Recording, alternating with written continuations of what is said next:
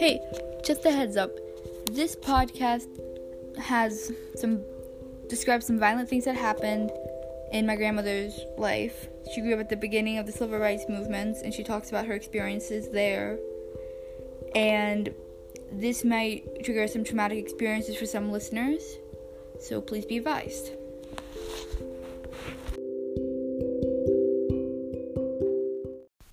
Coming to you straight from my mind into your ears, this is Life of a Modern High Schooler.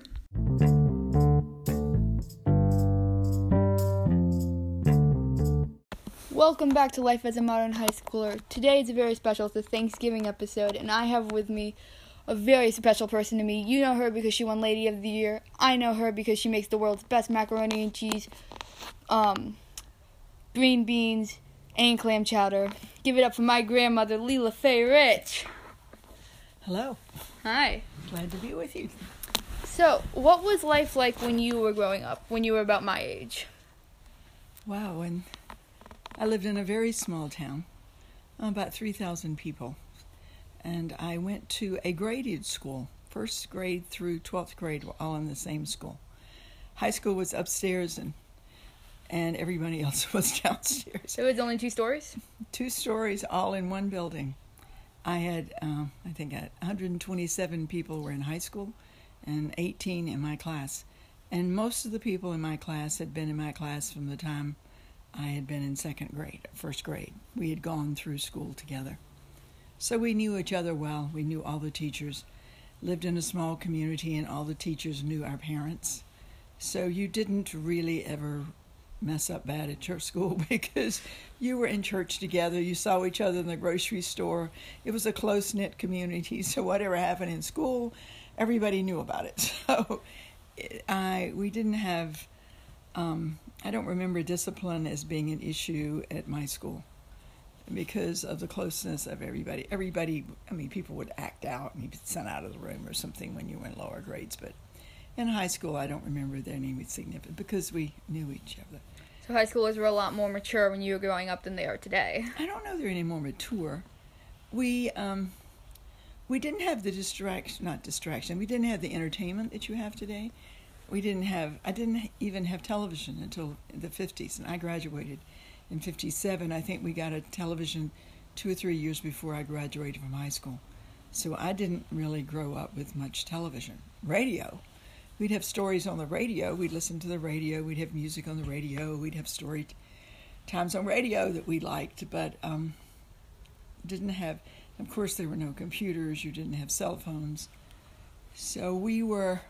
So what did you do for fun? How did you... Because, you obviously couldn't watch YouTube. So did you play any games? Well, did you have a favorite game? Not the kind of games you're thinking about. I played basketball. If you're in a small school, and I didn't know you played basketball. If you're in a small school and there are sports, everybody plays all the sports, and we just had basketball for females. So yes, I played basketball all 4 years I was in school. We do a play, and I was in the play. You were in every club because there were so few people. We had the biggest deal at our small school was when you got to be a junior and a senior.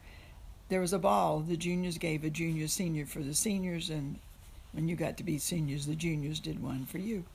And you decorated the gym, and you hired a band, and that you worked very hard. You had to make the money to pay for it. And we frequently worked after school. I had a job on Saturdays from the time I was 16. I worked at a dry goods store. I was the cashier. And then we could chop peanuts and cotton, and in the summer I worked with some friends, with family, putting in tobacco. So it's a rural area, and if you had to make money, you had to earn it, and so you do projects to do that. I don't ever remember being bored. I think about it now when I see you or my other grandchildren busy with playing computer games, thinking, what did I do with my time? I think I learned to sew. I wasn't very good at it. I took class and had to take home ec, or it was one of those classes I took in high school, and I remember learning to sew. But I just had regular activities. we all got our driver's license when you were 16. Big deal. You get a car and you drive, because you didn't have any public transportation. We very involved in activities. I was involved in my church, and so church activities. You're in church on Sundays and on Wednesday nights, and a lot of activities and games and travel with church groups going here and there. And you have 2 siblings, correct? Yeah, I have a sister and a brother. When I was a senior in high school, there are 12 years between Al and me, and 6 years between my sister. I think that they're first grade, 6th grade, and 12th grade. And did you ever get into any trouble with them? Do you have any funny stories about something you would do with them as a kid? Because there was a great distance in ages between us. I didn't have the sibling rivalry that I have 3 sons who were closer in age, and they had a lot of sibling rivalry. They did a lot of things, but not so much with my sister and brother. I can't remember long trips on Sundays, every 3rd Sunday in our family. Since we lived away from my mom and dad's people, we would travel an hour to Williamston, leave every 3rd Sunday. We would leave, and I think we'd go to Sunday school, and we'd drive there, and we would have dinner with my uncle and grandfather, and all the siblings would get together of my father, and then we would see them, and then in the afternoon we would drive down to Janesville and see my mother's sisters.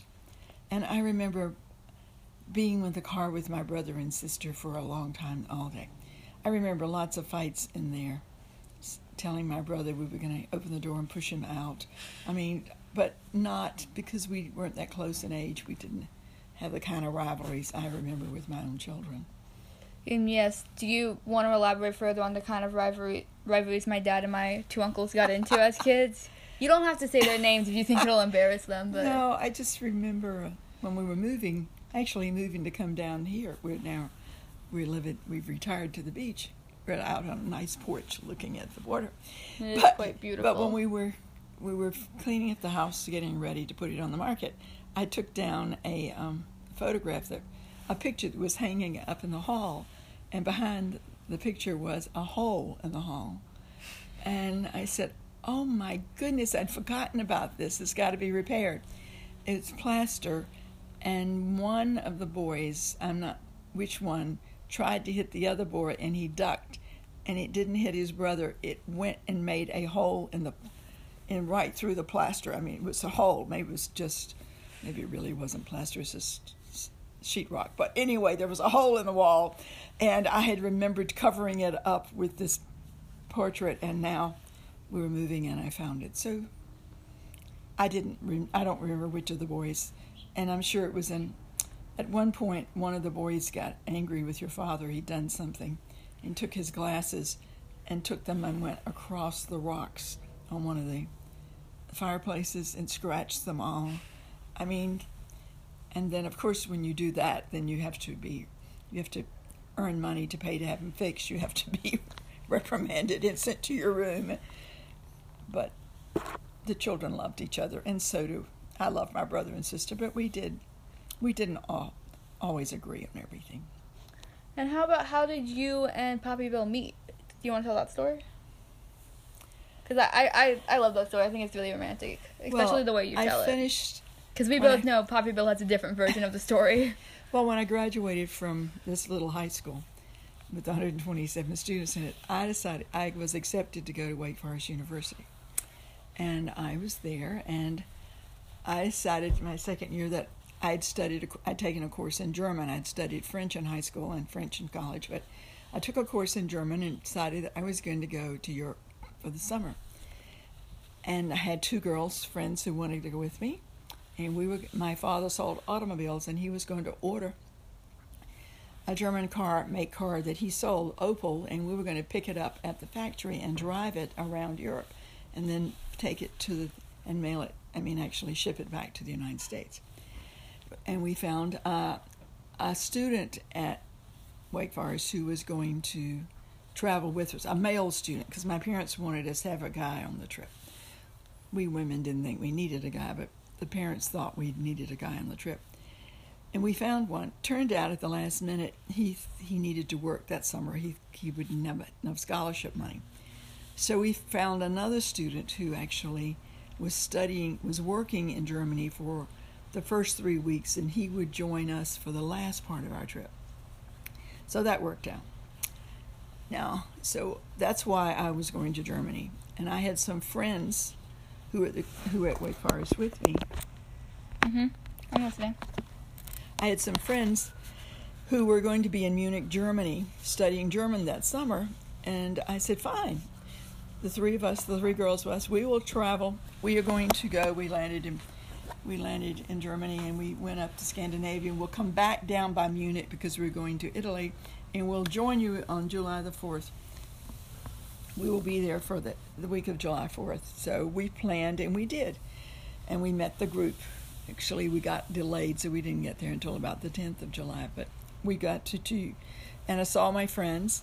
And that night, I was 21. I'd had my first glass of wine when I was 21, when I had been in Switzerland.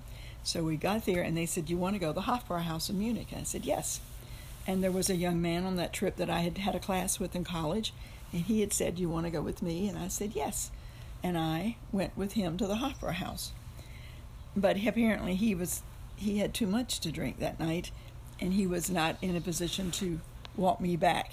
He was too inebriated. So I was just going to sort of leave him there and go. And then this young man that I didn't know very, very well, whose name was Bill Rich, said, let me walk you back to the hotel where we were staying. And I said, that would be very nice if you would do that. And I think the fellow I went with some of his friends got him up to get him back, but he didn't take me back. And I met this very nice young man, and he walked me back to to the hotel. But we got lost going back, and it took an awful long time. We kept taking, and then I thought, oh, he's getting us lost because he wants to spend some more time talking to me. So I thought it was his way of just sort of extending the evening. So we met there, and we had that evening, and I think we left a couple of days later to go. The women I was with, we were on our way to Italy. So we left the group and went to Italy, and I didn't really get to see Bill Rich again until we got back on campus. But that was my first meeting with Bill Rich. And then by February of that year, 6 months later, we were engaged, or maybe in the spring, and we got married the following year after we graduated. And 50 years after that, we went to Costa Rica. We did. To celebrate your 50th anniversary. We did. Which was And that was 8 years ago. It was the first time I left the country, and one of the only times I've left the country. Do you have any stories from that? Because I was very young at the time, and I don't remember it very well. Oh, let's hope you remember it. I remember parts of it. I remember a monkey being on people's heads. Have a picture of Chessa with the monkey on her I remember back. the monkey on people's heads. I remember the bugs. I remember getting locked in a room. Yeah. And I remember there being a swimming pool. Yeah, I remember going out on that beach. We need to look at all those pictures again, and I think it'll come back to you. You remember Uncle David and then being on those skis and pulled on that paraskeet thing? Oh, yeah. Yeah, I remember that. It was, yeah. But do you have any stories from that? Well, I think, do you remember the Christmas tree we made?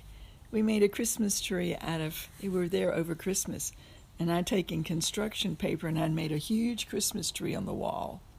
And we agreed that that Santa would be able to find us if we had a Christmas tree there. So we made the Christmas tree in the room, and the adults had to give gifts that you couldn't buy. So all the adults gave poems and stories, and children... And dressed up with little elf hats and sang into the little microphones that changed their voices. I know. So we did that. We had a great...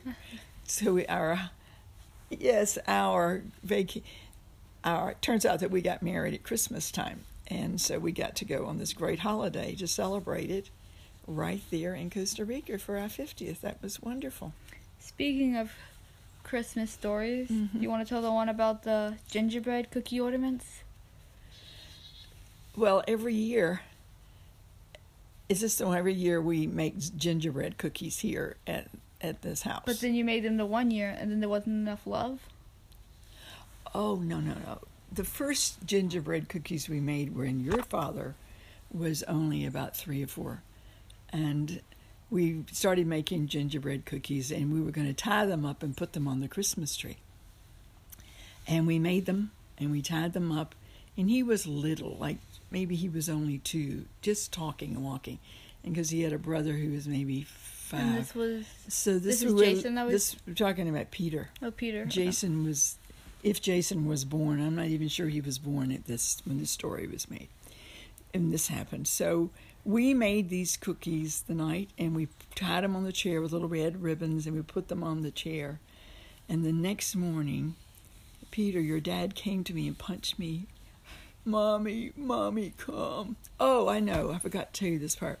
When we were making the cookies, the boys were fussing and fighting, and they were just grumpy and tired. And I sent them to their room and said, the most important ingredient in gingerbread cookies is love. And if you don't have them, they won't turn out. So go to your room. And when you find the love, you can come back and we'll finish making the cookies. So they went in and they came back and they'd found the love. So we made the cookies. And we made them, and they were big cookies, and tied them with gingerbread and put them on the bed. Then the next morning, your dad, when he maybe 2.5, comes in and he punches me in the back and says, Mommy, come in the living room. I said, what is it? He said, we didn't have enough love to hold them together. I said, what are you talking about? He said, the cookies, they're all over the floor. We ruined them. So I said, oh no. And I went in there, and they hadn't gotten hard enough, and they'd gotten soft in the night. And everyone, they had little heads all over the trees and little bodies all over the floor. So I said, and he kept insisting it was because I didn't have enough love. I said, that may be part of it, but the other part is that I didn't make the cookies properly. So what I did was to go out and get plaster of Paris, and I made gingerbread ornaments, and we painted them brown. And we put little holes in their heads. We painted their faces. And I have one of those left after 50 years. It's got a little hole in its head, but whatever. I have those plaster of Paris did not fall off the tree when we put it on it, but they were so heavy that every single limb on the tree just whopped down when we put them on it because they were so heavy. And then for years, I didn't make Christmas cookies. We never made them again until my granddaughter Chessa was born. And so that was maybe 15 years. It was such a traumatic experience for all of us. We just didn't do gingerbread cookies. And when Chessa was born, she was 3 or 4. She wanted to make gingerbread cookies, and I was too. I had such a bad experience, and I said, all right, this is my granddaughter. What can go wrong? I'll try it again. I called my friend and got a different recipe. But every time I would try to cut them out with the cookie cutters, put it in, would stick. And I was just getting very depressed. And Chessa said, Lala, I'll show you how to do it. It's like making cookies out of mud and sandbox cookies. I know how to do that. She says, this is the way you do it. And she and she reached down really hard, and she shook it. And a perfect ginger man came out. And I always felt that 30 years of guilt went away with this child. And that, of course, we didn't hang them on the tree. We just ate them. It's hanging on the tree that you got to make sure they're every single year. And now we make gingerbread cookies, and we paint them every single year. And they're delicious. Mm-hmm. And I am sure you have enough for your thing. Well, let's see. I'm sure. We have 18 minutes. That's a lot. We need 30. Really? Yes. Okay. You're the prime guest. Okay. Mm-hmm. And I'm sure you have many stories about your life. I'm trying. I guess if you go back, let's go back to high school for a minute. Okay. We started off talking about high school. I think occasionally I've seen that people will try to copy the past and have a sock hop. But sock hops, where we would go in and you'd put on your records and you'd play your music, but you would dance in socks. Because then usually you were dancing on the floor in a gym or a place that you couldn't mess up the floor. So the reason that you wore socks, because your shoes, any other shoes, would have messed up the floor. So we had sock hops, and that was fun.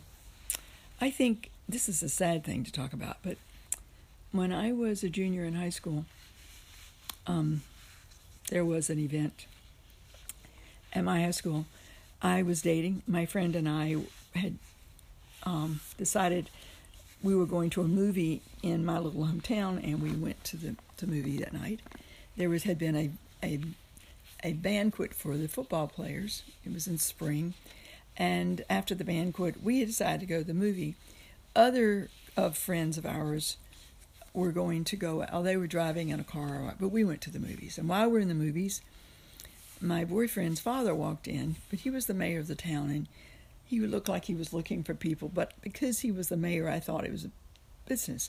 And then later, my father came in and to me and reached over and he said, "You need to leave. I need to talk to you guys." So that was strange. And my dad got us in the car and said there had been an accident. And a train, actually 2 trains, a car, which had 4 friends of mine, were hit by a train going one way, and then another train came another way. Railroad divided my little hometown. It went right down the middle of the hometown. And they weren't sure who was in the cars. So everybody was looking for their children. So my father took my boyfriend and me to my house, and his dad said, "Please stay here." By that time, they had figured out which car it was, and the car was being driven by my boyfriend's best friend. So that night, when my mom and dad went to bed, Robin, my friend, said, "I can't stay here anymore." And we lived about half a mile from downtown, and he walked the half a mile. And he went and he found the wreck. And he went and he found his friend's head, Benton Moss's head. And that automobile accident was the trauma of my high school. And if you talk to any of us who were at that school at my junior and senior year, this wreck, it turns out that there were 3 deaths, 3 people were killed, and the young woman who was in my room was found 7 or 8 hours later. She had been knocked from the car. That's before you had to wear seatbelts. And somebody was just walking back and heard somebody moaning, and she'd been thrown from the car. And she survived. She didn't come back to school for the rest of that year. She had some traumatic injuries, but she survived. I would expect she would. So as to be a junior in high school, we had 3 funerals in 3 days. And another client, Freddie Troutman's funeral, she had gotten her prom dress that she was going to wear to the junior-senior. And her mom took the prom dress, and they took all the tulle. It used to have tulle and stuff on it. And that was interlaced with flowers, and that was on the top of her coffin. I bet it looked beautiful. It did, but so in a small high school, something like that is traumatic. So yeah, I can imagine. So that's an experience, and anyone who was in that high school will tell you a similar story about how it changed the rest of their life, going to funerals, going to everything, and trying to visit these families, and because we were all connected, we all knew each other, and you knew it was hard. Yeah. Mm-hmm. So let's see. I had 3 first cousins. I had more than that, but my mother has 2 sisters, and all the sisters had children, and we were all born within 6 months of each other, and they were all girls. So every summer... Yeah, it's interesting, because it goes, like in our family, it goes all girls, and then it goes all boys, and then it goes all girls again. So I'm like, I don't think it's physically possible for me to have a female child biologically.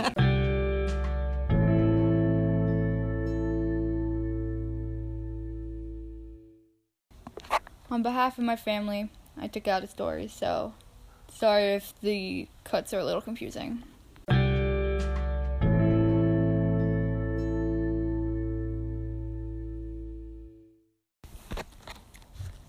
Okay, and we are back. All right. With about 2 more stories-ish to go. All right. Well, I went to Wake Forest University, and there I studied history, and I was involved in the college theater.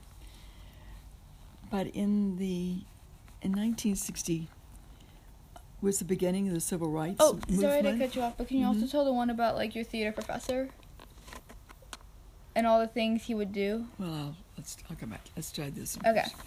first. And it was the beginning of civil rights movement in this country. Now, I had grown up in a town, Enfield. It was Halifax County was a very segregated county, 75% black, 25% white. And black students were bused to black schools, white students were bused to white schools. And nobody fussed about the busing as long as you were being bused as whites were being bused to white schools. The only complaints about busing happened later, after 1954, when whites were being bused and blacks were being bused to integrated schools. So busing I understood it. I wasn't aware about, I had grown up and accepted this horrible kinds of unwritten laws of segregation. I didn't question that blacks went to here. I didn't question that they didn't get to drink out of the same water fountains that I did. I didn't question that until in my church, maybe my junior, senior year, when this was becoming pretty obvious, and I couldn't rationalize it on the basis of what I was being taught in my church, which was that Jesus loved everyone and no respecter of persons. And I had a really hard time. So I am at Wake Forest. And Wake Forest had no black students, only white students, as did most private universities, and I guess public universities then. Just take an aside, just last week I marched in a parade here. In 1919, the Women's Suffrage Act was giving women the right to vote, was passed by Congress. It took it a year to actually be ratified by enough states so that but when I said women were given the right to vote, it was really white women were given the right to vote. And when we just marched last week in the parade for the Veterans Parade, we carried two banners. My black sisters carried a banner and a white sisters carried a banner, and the white banner said women were given the right to vote, voted in 1920, but black women were not given that right until 1965 with the Voter Registration Act, a lot longer. So in the last, since I became... There's going to be a bird on the podcast. Since I grew up in the 60s and my consciousness was piqued by Martin Luther King and a lot of other people in my church, I knew what was right and wrong. So when Woolworths were being in Greensboro, when there was a sit-in at Woolworths for the first sit-in in North Carolina where black students demanded to be served at Woolworths, I thought this was the time for all white students in colleges to do it. So there was a group meeting at Wake Forest where we agreed that Wake Forest students, men and women, would join with the students from Winston-Salem State, which was a black university, and we would integrate and we knew this was not going to go over well because they were burning crosses on people's yards in my hometown and in Wilson when word got back that I had done that. But I reached a point when I could no longer rationalize the segregation that I was living in. So we got together and we were at the chapel at Wake Forest, there in the chapel, and the next morning at 8:30, these guys were supposed to pick us up in the cars, and we were going to go to Woolworths and meet the Winston-Salem. And everyone there were women. We'd gotten out of the residence hall, and it was a Saturday morning. We were there, and we waited, and we waited, and we waited, and waited. And the men never came to pick us up. Because the guys thought it would not be safe for women to do that. It didn't mean that they did not go and integrate those. They went with the Winston-Salem students. And the women who had cars and hadn't depended upon them joined them too. But the 25 of us who were in that church waiting did not get to do that. So I guess I have been joining and marching for the rest of my life. And you have marched a lot. So to make up for not being a part of that group, I was so angry. We had a 55-year reunion at Wake Forest about 4 years ago, and some of the leaders in that group were still. We got together, and I told him, I said, I am still angry with you for leaving us there. We are never going to forgive you for leaving us.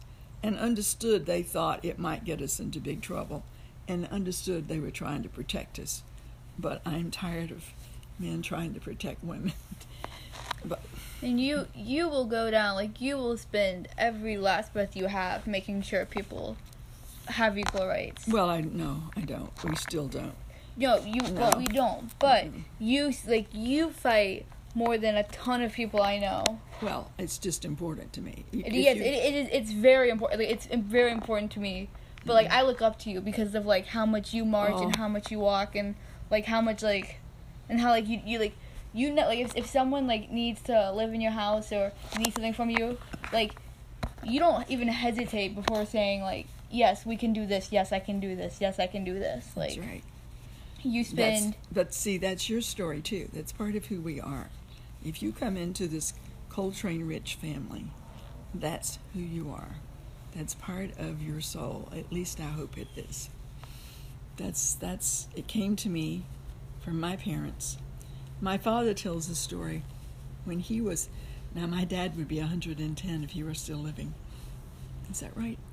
He was born in 1911, almost 110. And he tells a story, growing up on a farm, they had a tenant farmer who lived on the farm, who had sons about the same age as my father, and he was best friends with one. And for that summer, his black friend went off to, they were a black family, went to New York and was not there the whole summer. And when he came back in the fall, my dad was in town with his dad, and they were in Williamston, away from the farm in Williamston, and he saw his friend get off the bus, his black friend, and he ran down the street and got to him, and they hugged each other and jumped up and down. And everybody watched them, because here was a white boy and a black boy. And this must have been, if he was born in 1911, I'm saying this probably was 1920. He was 9 or 10 years old. And he said his dad came over, separated him, and said, Albert, you can't do that. And he said, do what? He said, blacks and whites don't hug each other on the street. And my daddy said, to that point in his life, he had never questioned anything his dad had ever told him. But he knew in his heart that his daddy was wrong. And that was in 1921. And Brown versus the Board of Education wasn't in 1954. And the Voter Registration Act went until 1965. And black men supposedly got the vote by Lincoln after the war, but every state put so many impediments in front of them, they couldn't vote. So black men or black women were voting actually until about 1971. It took, after the 1965 voting rights, it took another 6 years for all the states to drop all the requirements that they put to keep black people from. It's just crazy. Racism is a deadly sin. It cuts you off from your humanity.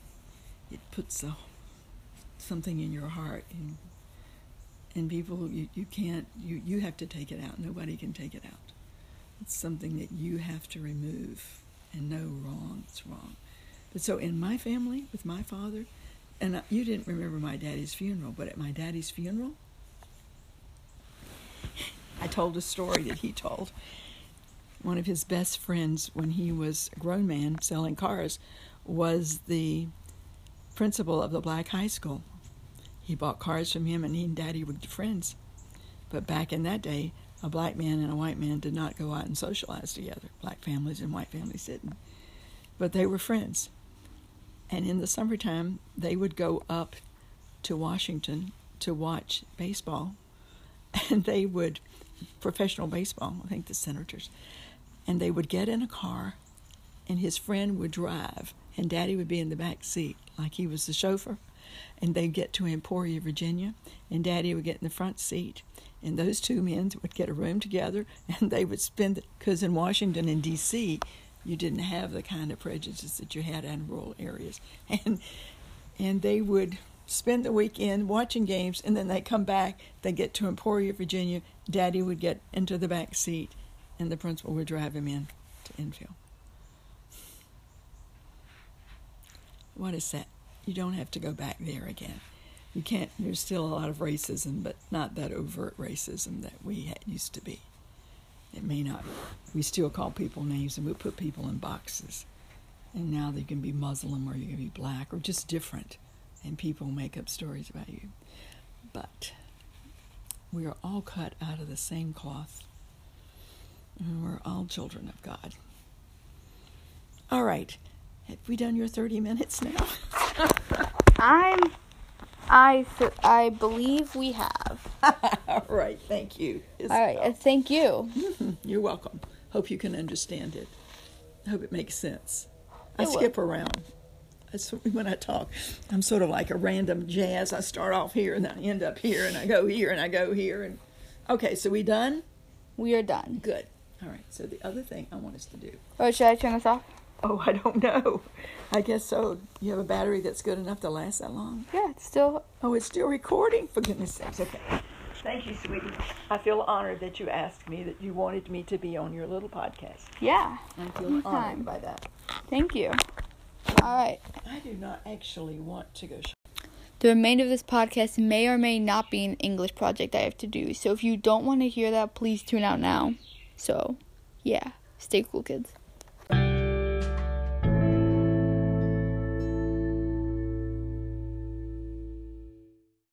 All the way from Ithaca, it's my great pleasure to introduce all of you to Telemachus. Thanks for being on the show. Glad to be here.